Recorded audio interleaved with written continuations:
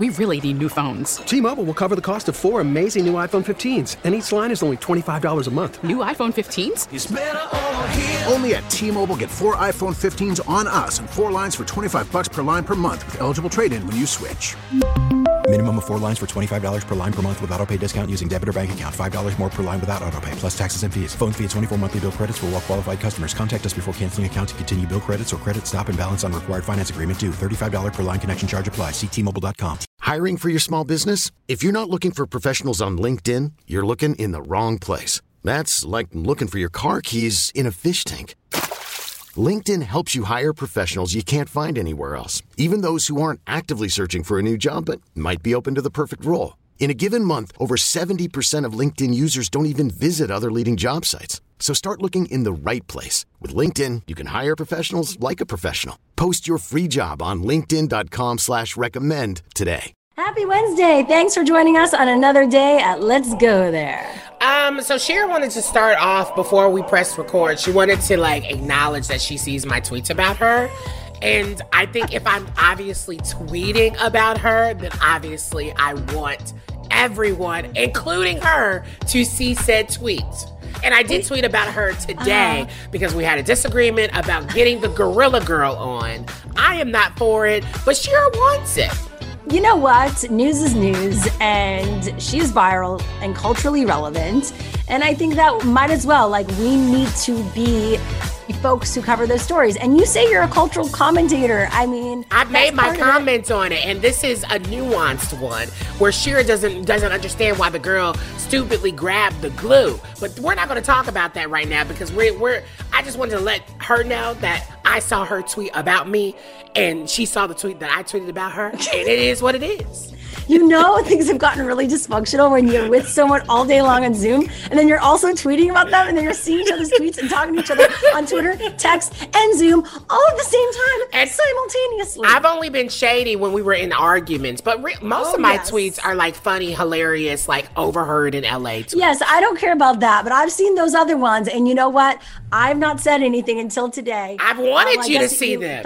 You obviously knew. I thought maybe you didn't think. Why would I not know? It's a public platform and we follow each other. I've had to go to therapy because of your tweets. You owe me money, Ryan Mitchell. Wow. You owe me money. This is another white woman being victimized. Oh my goodness. All right. So that said. What's going on at the show? Let's get to the nitty gritty. Yes. Coming up, how to apologize properly, including if you're in politics. We could all use help with the art of the apology, and we have an expert on for that. Plus, what one transgender activist wants us all to know during Black History Month, and actually 24/7. Stay tuned for that very powerful conversation later in the show. But first, let's get into what's trending this hour. The impeachment trial, of course, is continuing. House managers presented arguments using never-before-seen security footage of the attack on the U.S. Capitol, including Mike Pence being evacuated from the Senate chamber. And here's House Impeachment Manager Representative Joe Neguse.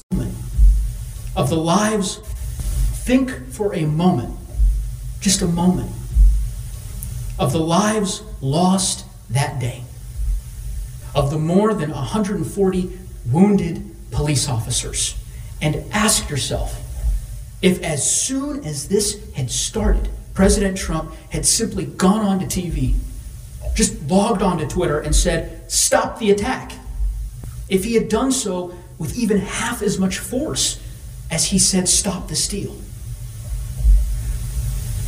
how many lives would we have saved? And even with all these powerful statements, images, videos, the Senate, it's being reported, is unlikely to achieve the 2/3 vote required to convict Trump, according to many reports. Now, White House Press Secretary Jen Psaki made it clear that the Biden administration will protect the rights of all Americans, including the trans community today.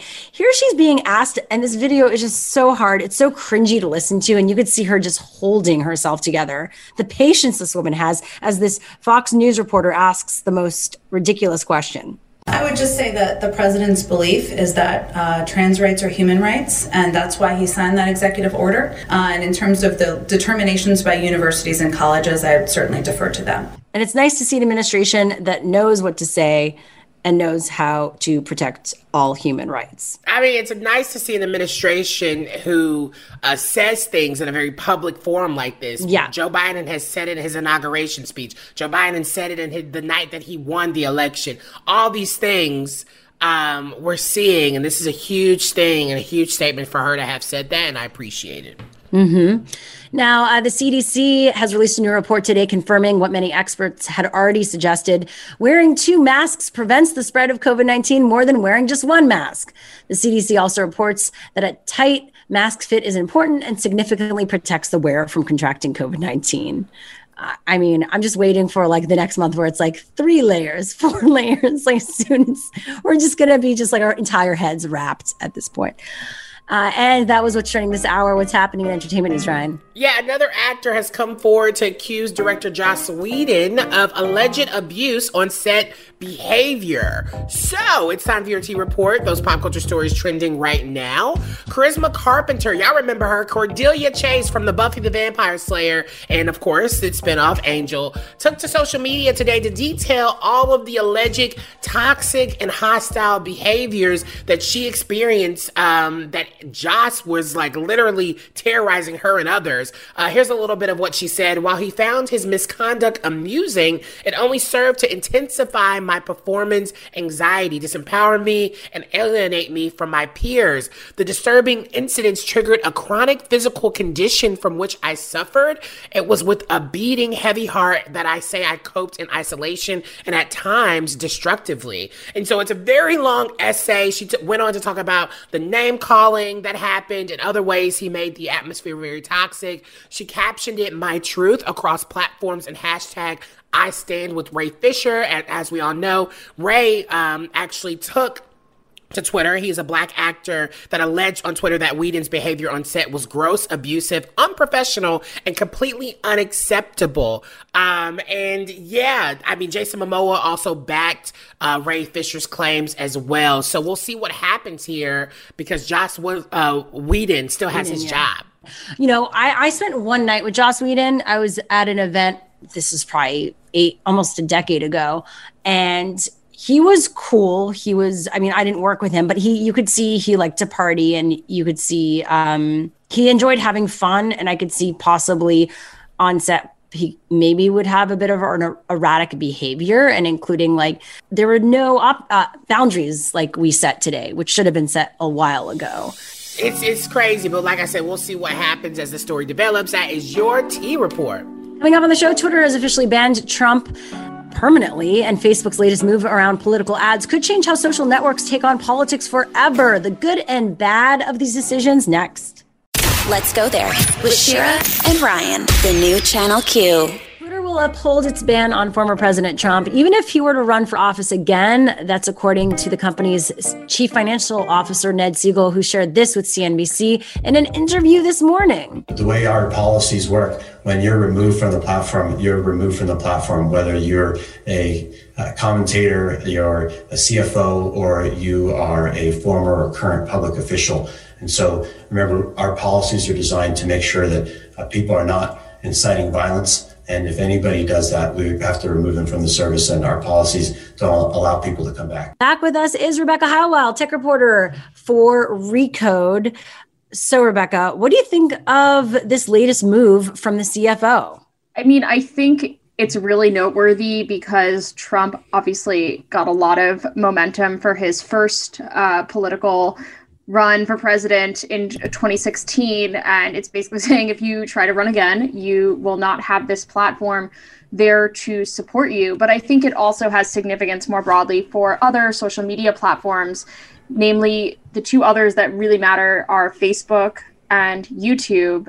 And it's sort of interesting to, pay attention to how this might affect how those platforms respond to Donald Trump. Because if they all say no, it's going to be very hard for him to run a presidential campaign again with no access to the major social media platforms. Yeah, in that interview, Ned also spoke about, he says, our policies are designed to make people, make sure that people are not inciting violence. So does that mean that the only way that people will be kind of held accountable if something happens that is violent, like a riot or something that we saw, or like did the definition kind of change there? Because it seems like now people will just be able to kind of do whatever as long as they're not inciting violence like we saw in the Capitol. I guess, what's that difference now? Yeah, I mean, I think when all these companies make statements like this is that they change their answers a lot. And I think, they're going to say what their rules are, and then depending on how much backlash they get, they're going to readjust their rules, right? So Twitter had the whole controversy with the Hunter Biden New York Post story a while back, and then they kind of backtracked after being really committed to the rules, and then they were like, never mind, our rules were wrong, right? And I think this happens very often where these companies will be like, well, the rules matter a lot, these are the rules, and sort of act like they're mini constitutions, when in reality, these are for-profit businesses that are just going to say what gets them the least amount of backlash and the most amount of users at any given time. And right now, there was a lot of really valid anger about what happened on Twitter and its relationship to, the events at the Capitol. So, he's going to say something like that, I think. Well, do you think they would possibly do similar things like banning other people like Marjorie Taylor Greene? I mean, what's the line here? Right. Yeah, I mean, we'll really have to see. They've definitely taken some other actions against her account in the past. And I think one thing that was interesting from the comments today were that the users on Twitter have gone up in the past year, right? And part of what they're saying is like, even though we did deplatform the president of the United States, our business is still doing pretty well. At least that seems like what they're trying to say. And so there's no reason why they might not deplatform another politician in the future. I don't see any reason why they wouldn't, but I think like what happened with Trump, it'll take something even more controversial to kind of for the final straw to happen. Yeah, again, it's not controversial anymore. It's not like we need Trump for the ratings or the views or the followers. Again, we're talking to tech reporter Rebecca Howell about Twitter saying they're officially permanently banning Trump. So are the conversations where we have about like them, Twitter and these third-party social media like companies like being more regulated, right? Because I do think there's still that fear that them having all of this power is still a little problematic. Do you think that's just going to go away, or are people still going to kind of question that? I think we're going to have to see what the Biden administration does, because there has been a lot of excitement both from Republicans and Democrats to regulate social media companies, albeit from very different perspectives. What the Democrats are mad about and the Republicans are mad about are very different things. But now we have a Democrat in the White House, and the Democrats control Congress as well. So there could be legislation there. It's not clear how much of a priority it would be for Biden. But in the meantime, if you take the reverse of what's happened with Facebook, Facebook has established a mini Supreme Court. It's calling the Oversight Board that is now going to make the final decision over whether Trump is permanently banned from Facebook in the coming weeks or months, right? So even as the politicians are not giving us an answer on whether regulation is coming, Facebook says, all right, we'll regulate ourselves. We literally created our own little mini government. It seems so weird. Like, oh, I'm making the rules, so it's fine. That's literally the entire issue here, is that they're making the rules themselves. Right. Yeah. This is a for-profit company that created its own little mini court to establish whether or not it made the right decisions, which on the one hand, it's like, okay, like I guess you're looking for some consistency. But on the other hand, if you're, a member of the U.S. population who's like, we have a government that exists to regulate companies and, make sure they're held accountable and held to certain standards, it doesn't seem completely kosher that the company is regulating itself in this manner. Rebecca Howell from Vox, thanks again for joining us. Enrico, tech reporter, by the way. Thanks for having me. Coming up on the show, what has history taught us about the art of the public political apology, and has it officially died? That's next. Let's go there with Shira and Ryan, the new Channel Q. Between Trump's actions, the Capitol insurrection, his reaction and non-apology, and what we're seeing from QAnon Representative Marjorie Taylor Greene, it's making us wonder, is the political apology over, or just for one side of the aisle? Well, joining us right now for this conversation is Edwin Battistella, who's a professor of linguistics at Southern Oregon University, also the author of Sorry About That, The Language of Public Apology. Thanks for being here for this really interesting topic. Yeah, it's great to be with you. So we can talk about apologies in general. We're focusing on the political apology, but why is an apology so hard, do you think? Well, it's hard for any of us to apologize because one of the things we have to do is sort of mortify ourselves and say that we did something wrong. So that's a tough thing to do. And you probably know from your own life that when you screw up, you have to sort of think twice before you shame yourself in front of other folks. But people do get it right, and some people are pretty good at it. Do you think culturally, are we too divisive for us to really kind of have a public apology, like a really good one that is like actually worth people being like, oh, I accept that? Yeah, today I think we're really kind of politically polarized in a way that lends itself to not having good apologies. There were times in the past when there was a sort of center to the political system and people could admit they made a mistake and move on. Nowadays, it's much tougher because apologies are tied up with your brand management as a politician or public figure. And that's tied up with your fundraising and your social media strategy. And as soon as you admit you've done anything wrong or anything that might be morally suspect, you begin to lose your base, your followers, your funders. Yeah, that's so fascinating. But I guess how has it changed over time? And is there anyone that's done it well? Well, I look and I see that, the ratio of bad apologies to good apologies is probably, 9 bad for every 1 good one. I saw a really good one a couple of years ago from Kirsten Gillibrand, the New York senator, when she was running for president. People had sort of called her out on some of her early stances when she was a rural representative in upstate New York, kind of a conservative area. And as she sort of moved to the Senate, she took more mainstream progressive policies, and she had to go back and sort of talk about some of her earlier positions. And she basically said that she was wrong. Her views had evolved, and she no longer believed some of the things that she had been committed to when she was basically a smaller town politician. So people can evolve. But once you've got a following, it's tough. Yeah, but I do wonder, because I think people already look at politicians or politics as a super evil space, and it's only kind of greedy and all these things. So I do think does it make it harder for people to even see the goodness when it comes to a politician? It does. I think, people are always sort of inherently suspicious of politicians. And, we see so many bad apologies that, we tend to be suspicious of apologies in general. So you really need to find some good apologies and sort of see how that's done.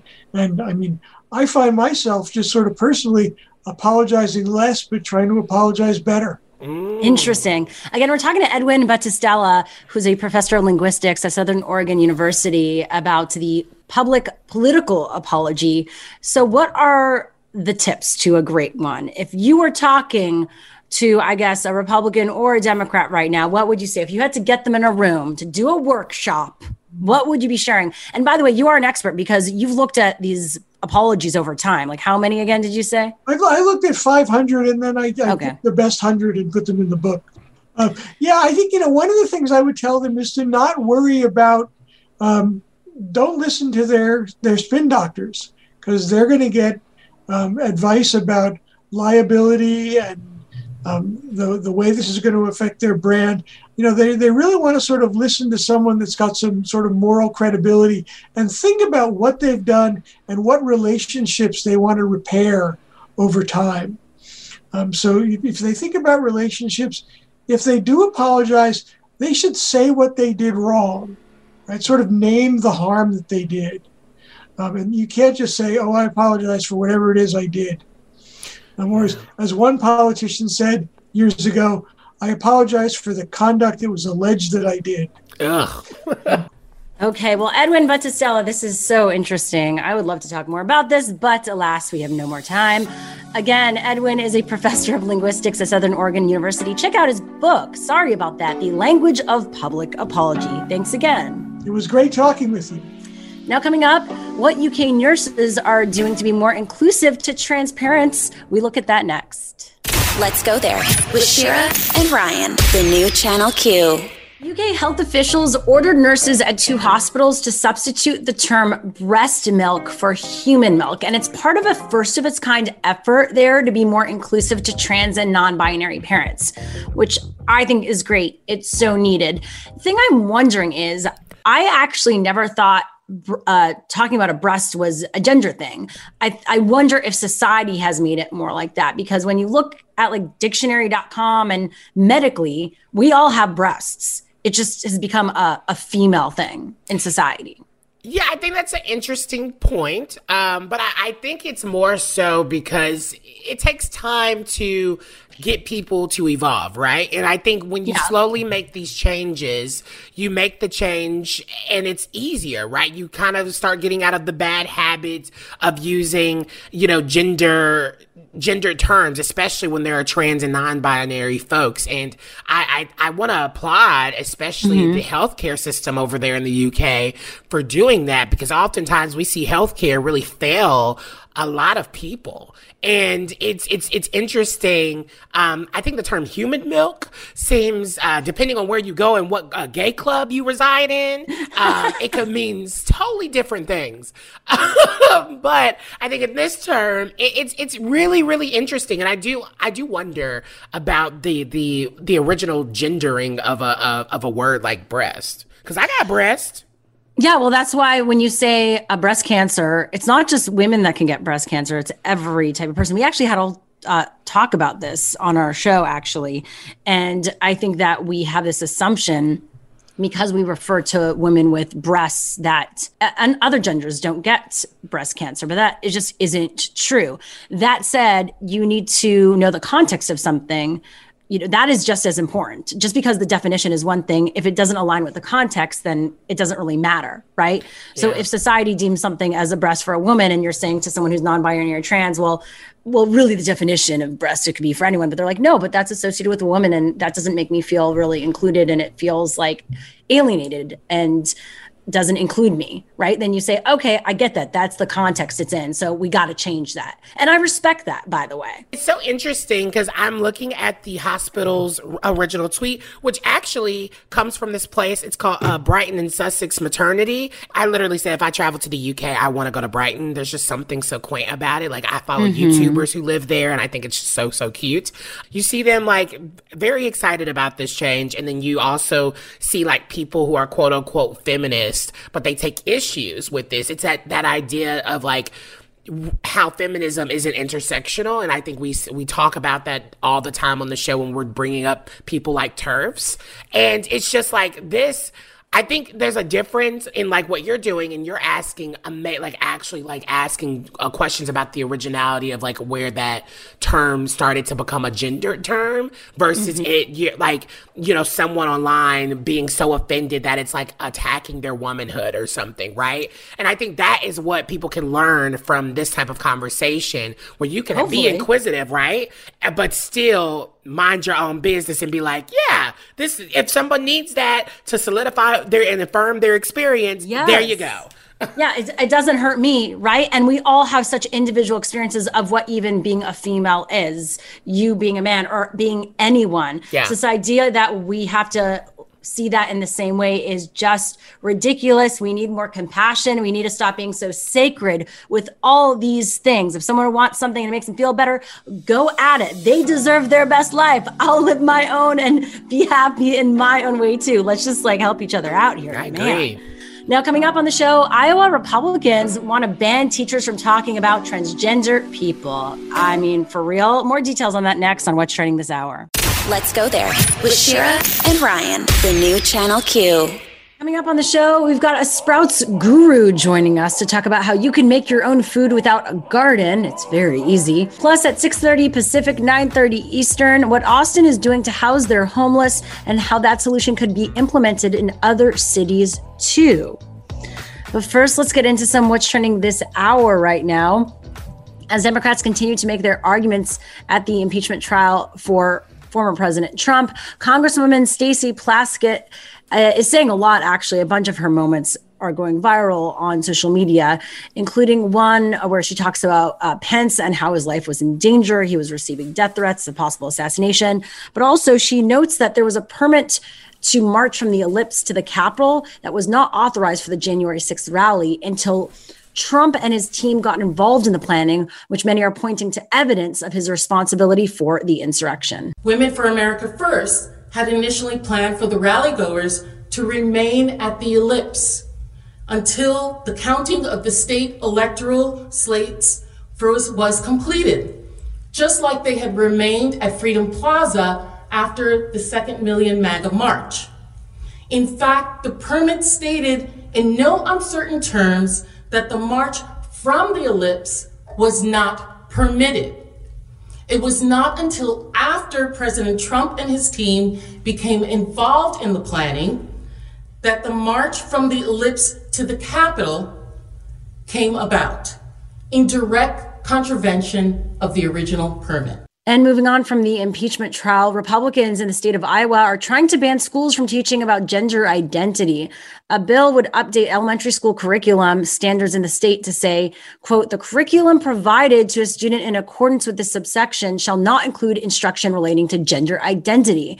And they also say that if teachers do intend to discuss gender identity in school, they'll need to get written permission from all the students' parents first. That was introduced by 8 Republican state lawmakers. It does not block schools from using the concept of gender at all. It requires that teachers not discuss the idea that there is gender-related identity of a person, regardless of the person's assigned sex at birth. So it's a lot. Teachers wouldn't be able to mention that transgender people exist even if there is a transgender student in the classroom. So this is obviously a huge issue that will be fought, but it is being introduced right now in Iowa. So that was what's trending this hour. What's happening in entertainment news, Ryan? Yeah, so there's another scam out there, and this time it's kind of involving Bruno Mars. It's time for your T Report, those pop culture stories trending right now.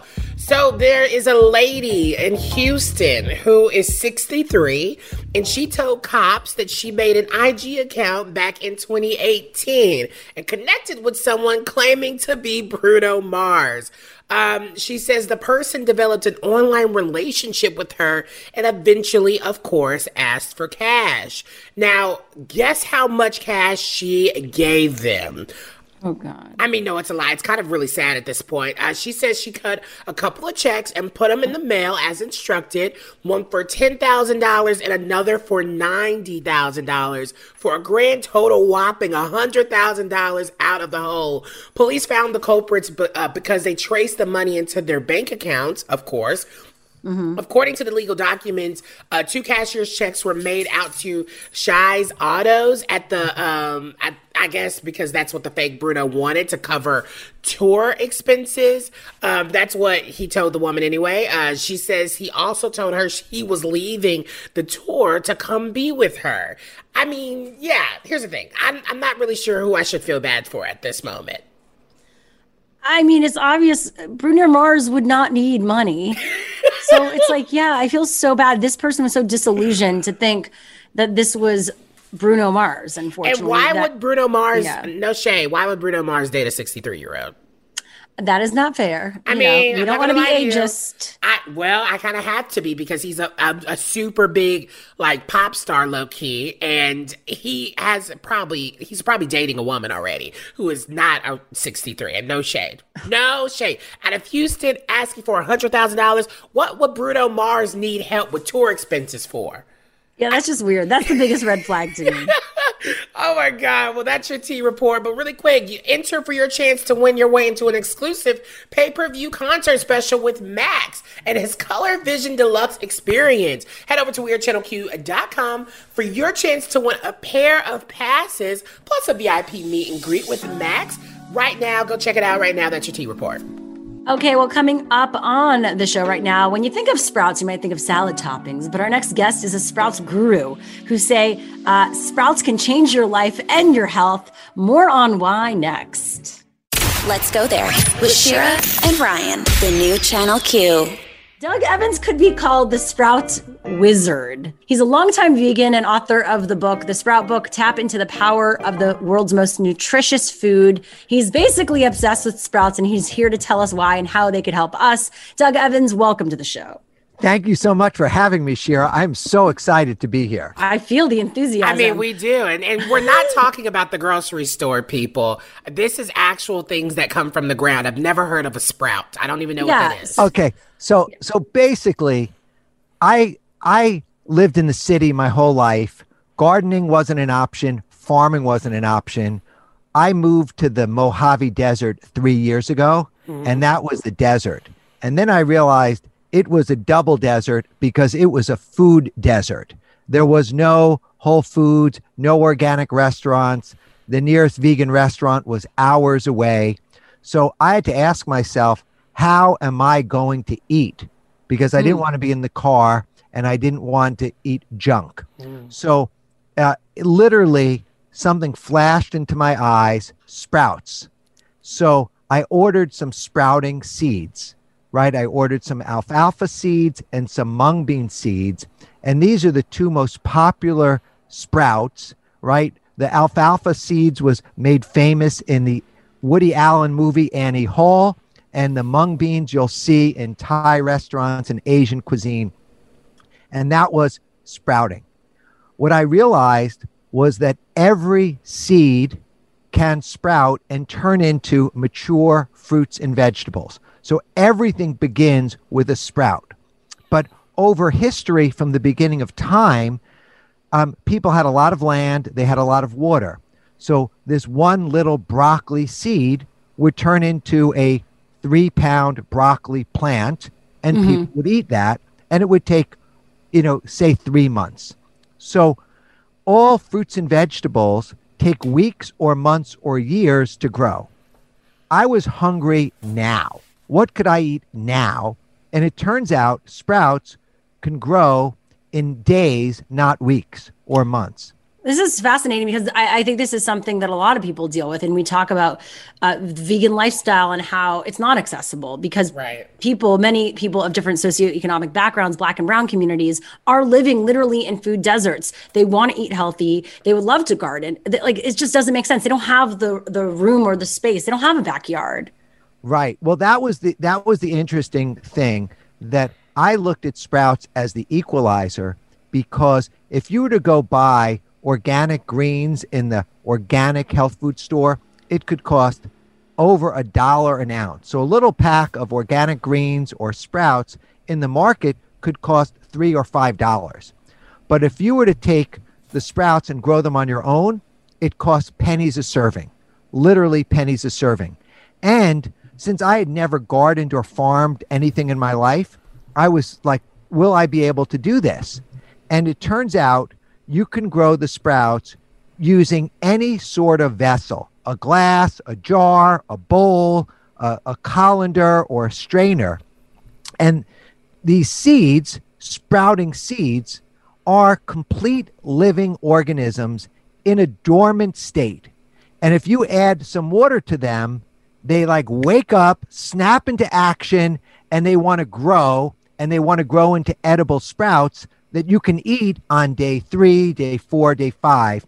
And I wrote the book because within 30 days of really digging into sprouts, I realized that you can grow the sprouts without soil, without sunshine, with a mason jar in water, and I was growing 50% of my calories in 1 cubic foot for pennies a serving, and I was the happiest camper. Again, we're talking to sprout expert and author Doug Evans right now. I mean, I really want someone to love me as much as you love sprouts. It's very easy.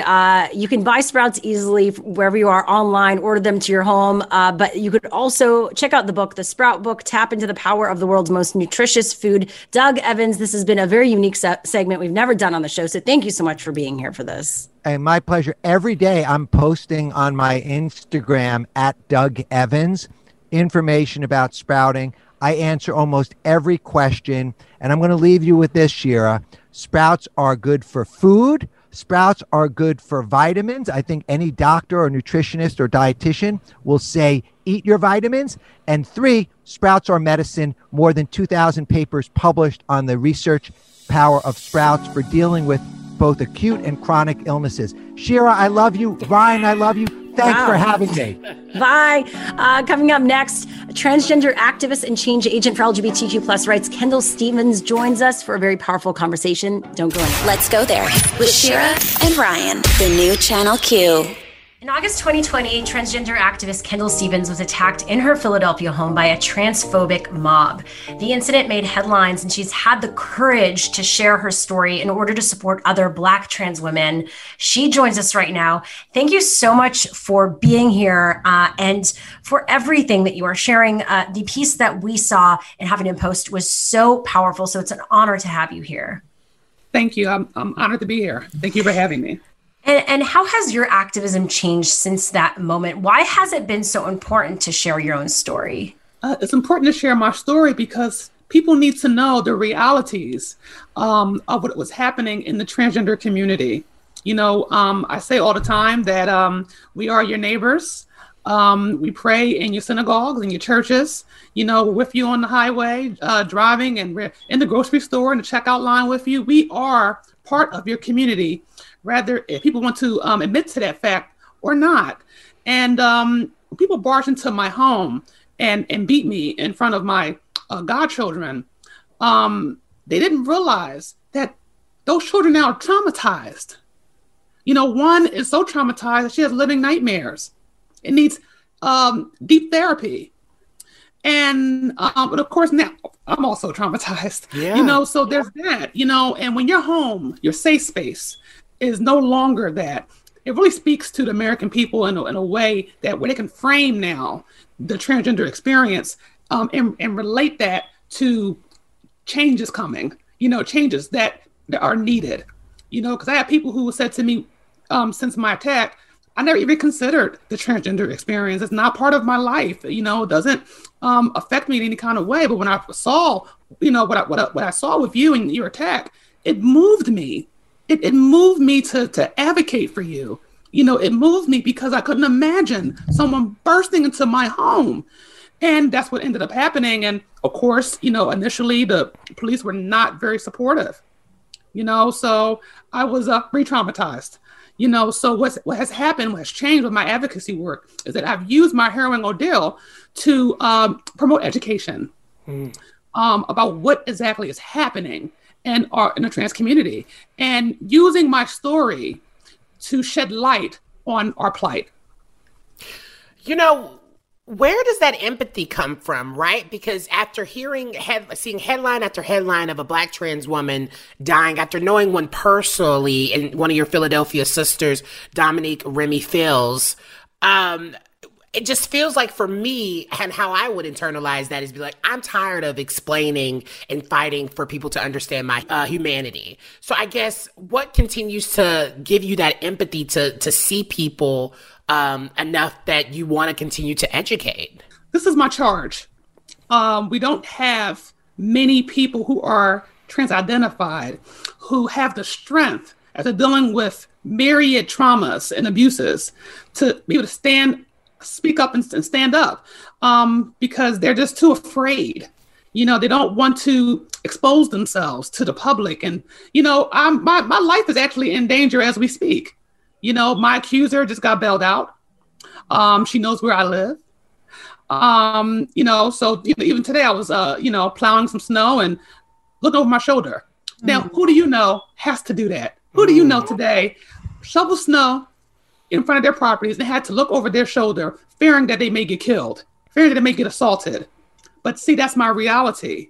And I don't want that to be a reality for anyone else. So it's my charge. It's my calling to make sure that I break down these barriers of oppression in my community, because I want those trans people coming up behind me to be able to live in a world devoid of all of the rife injustices that I have to deal with, that my community has to deal with as trans people. They will have a different existence than what than what I'm experiencing, than what we're experiencing right now. But that takes a lot of bravery, because we are under siege. The transgender population is currently under siege, and we need all hands on deck, all capable hands, all willing hands, all able hands. And it's my charge, and my resilience tells me to keep on fighting. And my empathy comes from people inserting themselves in my life in very critical times in my life, where I wanted to give up, where I wanted to throw in the towel. There was always a protective factor, a teacher, a professor, a faith member, a community member, sometimes a stranger, helping me at critical points in my life. So even though I was placed on a trajectory of risk, they veered me right back to one of safety, where I was able to kind of recalibrate, because as trans people, we are constantly hyper-vigilant, looking behind our shoulders, because even in daylight, every corner for us is a dark corner. Well, Kendall Stevens, you're just a force to be reckoned with. We're going to continue having you on right after this, because we want to talk about what we can all do to create some change right now around what is happening. That is next. Let's go there with Shira and Ryan, the new Channel Q. Transgender activist and change agent for LGBTQ plus rights, Kendall Stevens, joins us again. Also, just a reminder, she's amazing. She's on the board of directors also at the William Way LGBT Community Center in Philadelphia. Thanks again for being here, for sharing all of you. You're an inspiration, to say the least. We were talking about what is going on, of course, with the transgender community, trans women of color. And, the American Medical Association, and you talked about this in your Huffington Post piece, in 2019 deemed the fatal violence against transgender women an epidemic. Puerto Rico issued a state of emergency after an increase in the assault and murders of trans women. How can we take action around this right now so this doesn't keep happening? First and foremost, it's very important that we have allies, supporters who know our struggle and are able to access spaces that we have been uninvited to.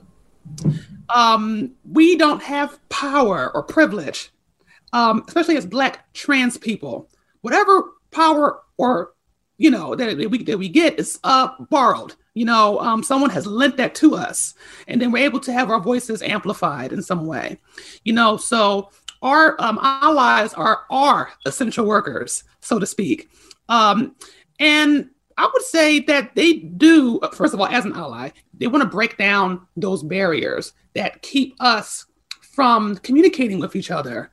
For those who may be ignorant or biased towards trans people who would not normally have a conversation with us, they become our conduits. I would say like an intercommunal conduit, where they're able to bridge those communications between us and other people, because you cannot heal what you cannot reveal. And people have a lot of untrue narratives about trans people that, quite frankly, are very harmful and dangerous, that are leading to violence. So they're able to kind of ease those conversations. And I think once we have these healing conversations, then we can start to move on and maybe accept one another's differences. Because at the end of the day, besides the fact that I'm trans, I know for a fact that I have much more in commonality with people than I do in dissimilarity. And once we kind of understand that, we're going to realize that why were we so up in arms over a personal identifier or two that really just makes this person a unique individual? It should be something I should be fearing. It should be something I should be embracing and understanding. So, but that only comes from unteaching negative and toxic behavior, unteaching untrue stereotypes and typecasts. We have to do it. And then what we do is we help people learn the authentic truths of who we are. And that's how you move on. I think that's so beautiful. And I want to wrap this up with you talking specifically to the Black trans folks and queer folks out there, right? The people who want to be so involved and fight for their sisters and their brothers and their non-binary siblings. If they don't feel like they can be an activist or an advocate, how can you encourage them to feel comfortable doing what they do in the best way that they know how? First of all, we can advocate in very different ways, myriad ways, and it can be very subtle. It can be subtle enough as you putting on a she, her button, or a trans is beautiful mask, while you're walking out, and just being visible. We have to understand that the reason why this has been happening, because first of all, even though the HRC, the Human Rights Campaign, have been tracking fatal violence towards the trans community since 2013, this has been happening for a very long time, for decades. It's just now gaining a bit of notoriety, if you will. So we've already been used to coming up missing and then ending up dead and attacked with impunity. So I tell people, be visible, and you're going to find your strength from other people who are trans and gender non-conforming, also being brave in their truths. You have to be brave in it. And it takes sometimes you looking at other people who are being brave, because you see someone living authentically, unapologetically, that somehow emboldens you, gives you permission to want to live in yours as well. Well, you are definitely doing that, and it was beautiful to have you on today. You inspire all of us, so thank you again. Thank you. Appreciate it. That was Kendall Stevens, transgender activist and change agent for LGBTQ plus rights based out of Philadelphia. Now, coming up next, there are warnings of romance scams during the pandemic ahead of Valentine's Day. What to look out for? That's next. Let's go there with Shira and Ryan, the new Channel Q. Coming up on the show, Austin's solution for the homeless crisis that might be the future solution for other cities.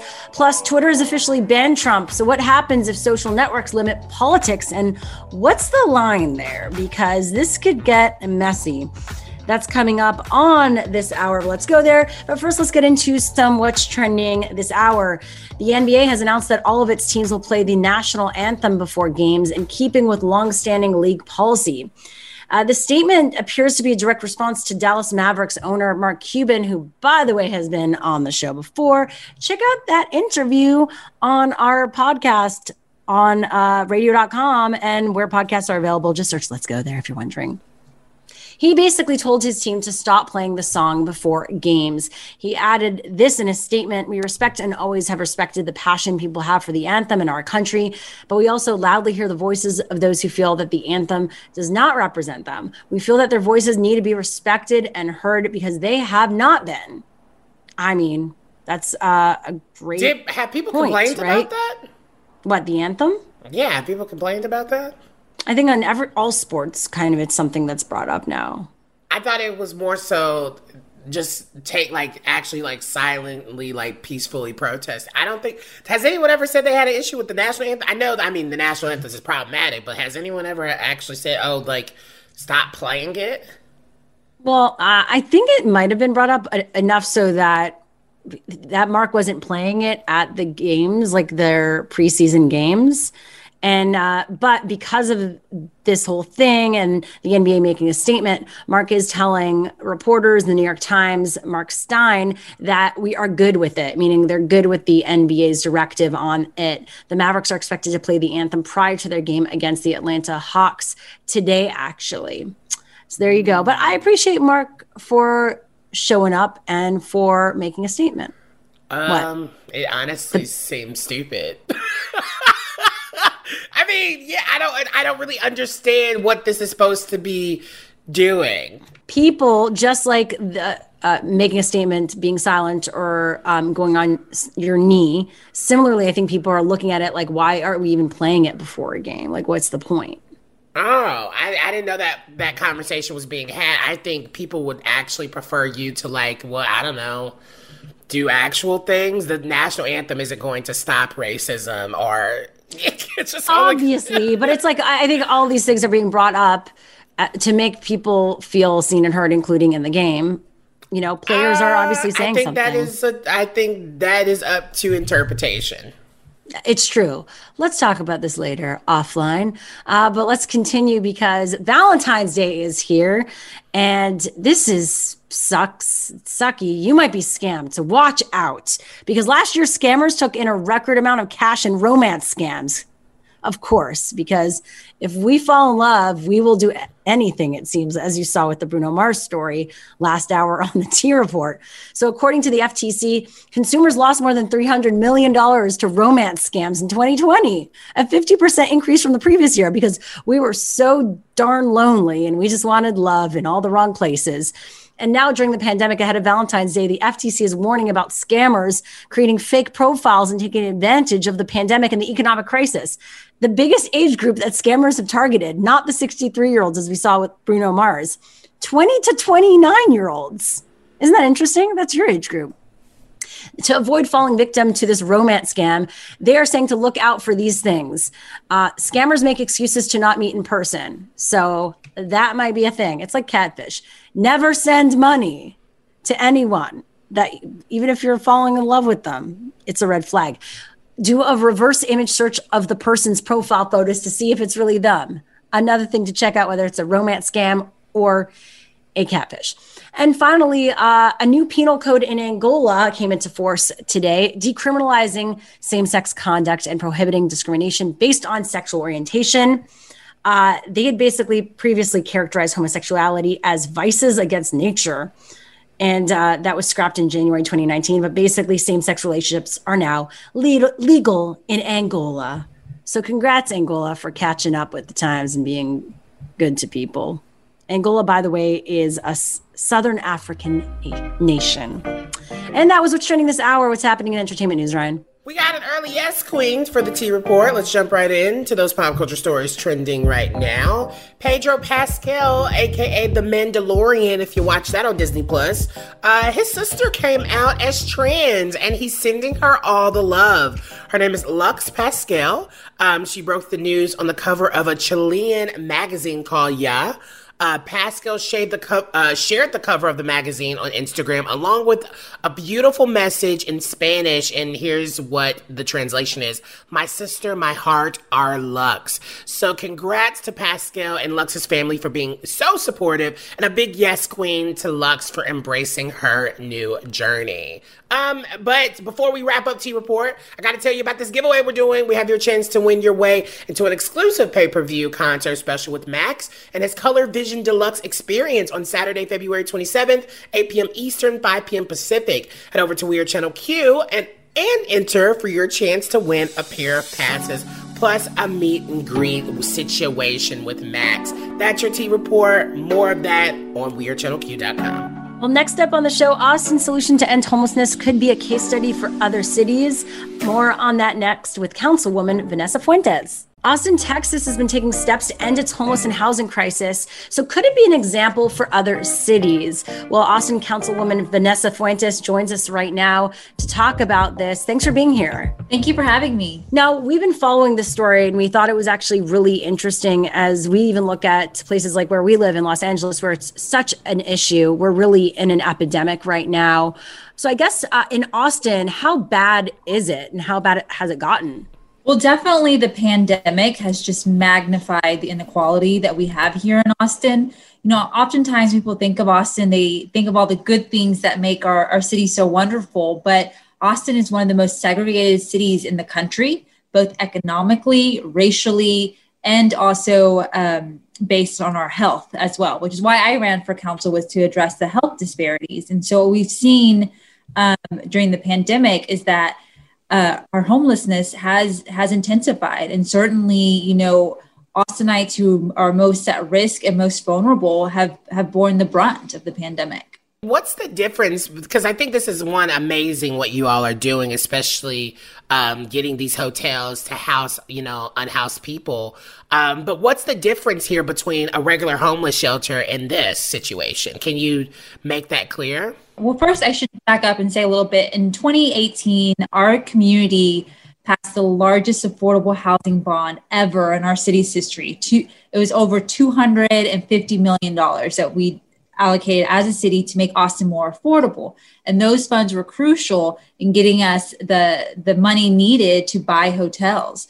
And so in 2018, we passed the largest affordable housing bond. In 2019, we decriminalized homelessness, which is key in truly addressing and getting people out of the cycle of criminal justice. And then in 2020, we responded to COVID and shifted our response and operations to standing up different hotels. And part of our next steps and part of our strategy is purchasing hotels to provide permanent supportive housing. And that's key, because with permanent supportive housing, it's not just about giving a roof over your head. It's about providing those wraparound services. So job aid, mental health services, direct healthcare services, resources that are needed to ensure stability and long-term support. And so that's what makes these hotel purchases and conversions into what will be eventually apartment homes so unique and so needed. And it's definitely a tool that is going to help Austin, help our neighbors who are unhoused. Yeah. Again, we're talking to Austin Councilwoman Vanessa Fuentes. But is this something that other cities can be looking to do as they're looking to solve the housing and homeless crisis? Absolutely. It is a proven strategy that works. But also what I do want to highlight, it is one strategy and certainly one tool. And when you are looking at how to prevent and reduce homelessness, you have to be able to pull multiple levers simultaneously. So this is one strategy, and it is an effective strategy. And we've seen other cities like Houston, San Diego have also employed this type of strategy. So I do wonder, especially this sounds like it could give so many families the tools to kind of be rehabilitated, right, into everyday life. But when it comes to the actual conversations about raising the minimum wage, price, is that something that we really need to think of when it comes to long-term help instead of this short-term kind of solution? Absolutely. Long-term stability. We need to be thinking about having access to jobs that pay a living wage, right? It's minimum wage, it's living wage, looking at making housing more affordable, ensuring that, folks have access to healthcare. All of that goes into a just and moral society. Vanessa, I want to know, I guess, from here, how easy or hard was it for this to get passed? Because I feel like a lot of cities, this presents a lot of hurdles because it requires a lot of money. Yeah, absolutely. That money piece is key. And so when I referenced the affordable housing bond that we passed, that was key in helping us bring about this conversation. But it was a conversation that as a community, we're committed to having. But what actually is unique about this proposal is that Austin decided to reimagine public safety. So we are using dollars that were dedicated to policing, and we're reinvesting those dollars to do the maintenance and operations of the hotel. So it's a unique way, a transformative way of delivering public safety and meeting the needs of our community. And but it is politically messy, right? I mean, certainly there are neighborhoods that are around the hotel that come out and support, that come out in opposition. Excuse me. You have to take the time to have those conversations and to really walk through the community about how this is a benefit and will help. Yeah. Well, that was Vanessa Fuentes, Austin Councilwoman. Thank you so much for being here, for everything you're doing. It's really needed. Thank you so much for having me. Y'all have a good day. You too. Let's go there with Shira and Ryan, the new Channel Q. We're wrapping up the show as we always do with our Yes Queen of the Day. Yes, Queen. So this is a video that is being shared everywhere, and I wanted to include it because it just makes you feel good when you see it. It's hilarious. It's basically this attorney who showed up on his Zoom to this courtroom hearing, and he basically didn't realize that he had a cat filter on. So you hear this guy, this attorney, just trying to, talk to the judge, and he just looks like a cat. And it just continues, and it's so funny. Here's a clip. Mr. Ponton, I believe you have a filter turned on in the video settings. You might want to can you hear me, Judge? I can hear you. I think it's a filter. It is, and I don't know how to remove it. I've got my assistant here. She's trying to, but I'm prepared to go forward with it. I'm here live. I'm not a cat. I can see that. I think if you click the up arrow next to the. So, I mean, you got to have a laugh watching that, Ryan. If this didn't make you laugh, you don't think this is cute, I don't know what to say about you, Ryan. You might be evil. I mean, did you really need that to prove that I was evil? But no, I think it was cute. I saw it this morning. It was one of the first things that I saw this morning when I opened up Twitter and saw that it was just yet another person who could not figure out Zoom.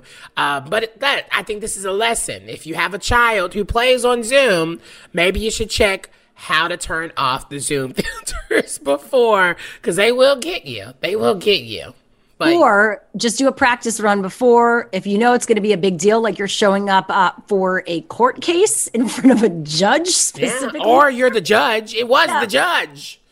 No, with other lawyers, no. It wasn't the judge? I thought it was the judge. No, it wasn't the judge. It was, I saw a tweet from a judge who talked about fake news. Yeah. Anyway, I'm going to find it. I think it was. Or you have a presentation, a big meeting with someone.